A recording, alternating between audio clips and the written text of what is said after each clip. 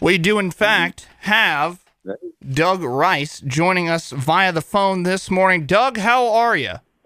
Fantastic down here in Daytona. I won't be here for the 500, but I've been down here the last 3 days, and there's a buzz down here that I've not felt in a decade. The place is packed. You can just tell by the traffic and the restaurants and everything. It's kind of exciting. I'm glad to hear you say that, because I think that's a really tangible feeling right now, and especially as a fan for as long as I've been, and I know Greeny, and we talked about it earlier. There is a really, it feels like a new changing of the guard, so to speak. So many things changing in this offseason coming into this race, and again, we could spend hours just going through all the things that have changed, but again, we come back to the same spot every February for the Great American Race, and I think it's really exciting, and I just kind of want to get the vibe here. How have you seen the reaction from people getting to see these cars up and close and personal for the first time now, as fans have been able to trickle through and see these guys run in the duels and in some of these practice sessions? Well, down here, and I think they rolled out in Los Angeles at the Coliseum, and that was a big hit. And I think that's helped the vibe down here. But I think a lot of people were not excited about the new car, but now that they've seen them and they realize they look pretty cool. Yep. I like to say I think they're kind of sexy looking for stock cars. Absolutely. And they sound great. And those things, I think, have turned people on and got them excited. And Doug, to me, and this may not be the best comparison that NASCAR wanted, but to me, these cars look more like what we got to see a couple weeks ago, and not necessarily a couple weeks ago at the 24 Hours of Daytona, but maybe a few years ago when you looked at the Corvettes. When the Corvettes, they kind of look like those Corvettes. They sound like those Corvettes. They've got the internal rear view camera. They've got the sequential shifting before the paddle shifting came out. I mean, these cars have that completely different look and feel. They look more modern. They feel more modern. We don't have 5 lug nuts anymore. We're not doing 5 off and 5 on. We're doing one lug in the center of the wheel. Although the one thing that hasn't changed is NASCAR has clandestinely confiscated some wheels from Brad Keselowski and Chris Buescher's car. Everybody's looking for an edge. I mean, that's never going to change. Right. They have made the jump to light speed with these cars. Before, we were racing outdated technology. Right. Steering boxes and everything about those cars was 20 years behind the times. And now you look at them and you go, okay, I see some tech here that we've never had before. I think one of the big things it's going to take them a while to get used to is that rear-facing camera.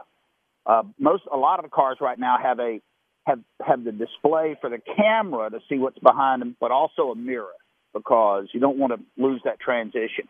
But they brought the cars up to date. They look better. There's an issue right now with having enough of them. Right. But there are supply chain issues everywhere. That'll be alleviated. We won't be talking about that in 3 or 4 months. They'll get enough parts and pieces, and the teams will have enough cars. And that's another thing this year. NASCAR is only allowing 7 cars per driver in the whole. If you have a stable, you can have 7 cars. Before, let's say Joey Logano might have 15 cars with 22s on them at the garage. You got 7 now. And this is to save the owners from themselves so they're not spending themselves out of existence, which they will. Right. And, that's one thing NASCAR's trying to do is protect these owners from themselves. Yeah, and you mentioned Joey Logano by name there. We were wondering if we were going to see any guys take it real easy with these cars, knowing they have a limited number. Then we go out into the duels the other night, and Joey Logano gets caught up with one of those blocks there and piles his car and has to go to a backup. I have to imagine that there was a little bit of, like, oh dear, kind of groan feeling coming from that Penske camp there, especially because we'd heard for a little while there that a lot of teams weren't going to bring too many backups because they just didn't have the option. No, I mean, it's kind of unreal. The risk versus reward on that move by Joey to throw the block was all risk. There was no reward. Right. I mean, you win it. Okay, nice. You finish second or third. You start in row 2 or 3. And I think he knew that. I mean, he took full blame. That was me. I misfired. My bad. So sorry. So Yeah, that one hurt. But lucky for Joey, he might be the only guy down here that had a backup car. Hendrick Motorsports, from what I've been told, has one backup car down here. They just want to get through practice today without tearing one up. Stuart Haas has none.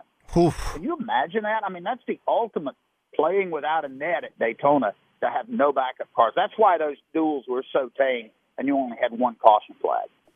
Yeah, and Doug, the other thing, too, is that when we look at manufacturers, I think traditionally what we've seen at a place like Daytona is we have seen the cars that are really good, you know, with speed by themselves don't necessarily draft that well. But I think we are seeing a different generation of this. I mean, we saw the Hendrick cars all have great speed by themselves in qualifying, but man, in that first dual race on Thursday night, those four cars got out front. It didn't seem like anybody could get by them, and the only way they did it was the Fords took 2 tires to the Chevys taking 4 tires, and they got back out in front. So, is this kind of where we are really going to start to see some true parity going on this year, and maybe get back to some really good racing, which I think NASCAR has been missing for several years? Well, I think one of the, this has been a multi-pronged attack with this new car. One is to eventually drive down costs. Initially, it's going to cost more, but in the long run, it will save costs. The other is to get the teams a little bit closer together, because before, with everybody building their chassis from the ground up, obviously some people knew how to do it better than others. And there were Penske Fords, and there were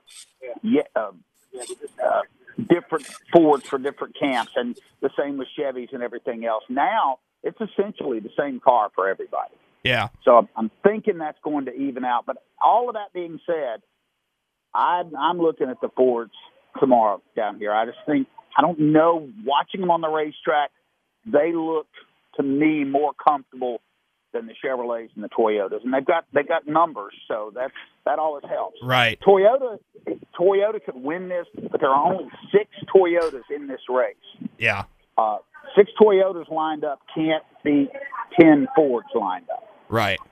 Well, I was about to say, Doug, you mentioned it there, and before we let you go, I do want to. I know you've got the tough task all year of kind of having to predict how these things are going to play out with this new car, and it's again such a big unknown this whole season. But if you can, you mentioned a Ford. Do you have one in particular so far you've seen? I think right now I tabbed it. I liked what I saw out of Brad Keselowski. I think this might be the year he finally gets the monkey off his back. But do you have one that stuck out to you so far? Well, I think Brad will be a player. Yep. But I'm going to, and I don't know now, it's an upset. Michael McDowell could win this thing 2 years in a row. Yeah. I watched him in practice. I watched him in the duels, and we had a chance to talk to all the drivers, and listening to how he studies for this race, he said, I watched endless hours of videotape. And he goes, last year when he won it, he said, when we crossed the start-finish line on the white flag lap, he goes, I knew exactly what Keselowski and Logano were going to do. He said, I'd studied everything that they had ever done down. And he said, it played out exactly like I thought it would. And he goes, he said, I even go in and watch the post-race interviews with the drivers.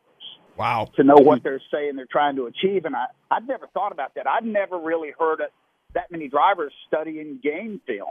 That's usually football. And McDowell impressed me, and he's a good driver. And this is the place where that team can win.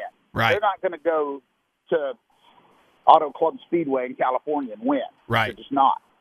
But they can win down here. Well, Doug, we always appreciate the time. Hopefully we have a great race tomorrow. Thanks a lot, my man. That's all I want to see, and the weather is supposed to be splendid tomorrow. Perfect. Yes. So we'll be watching the Daytona 500 on Sunday.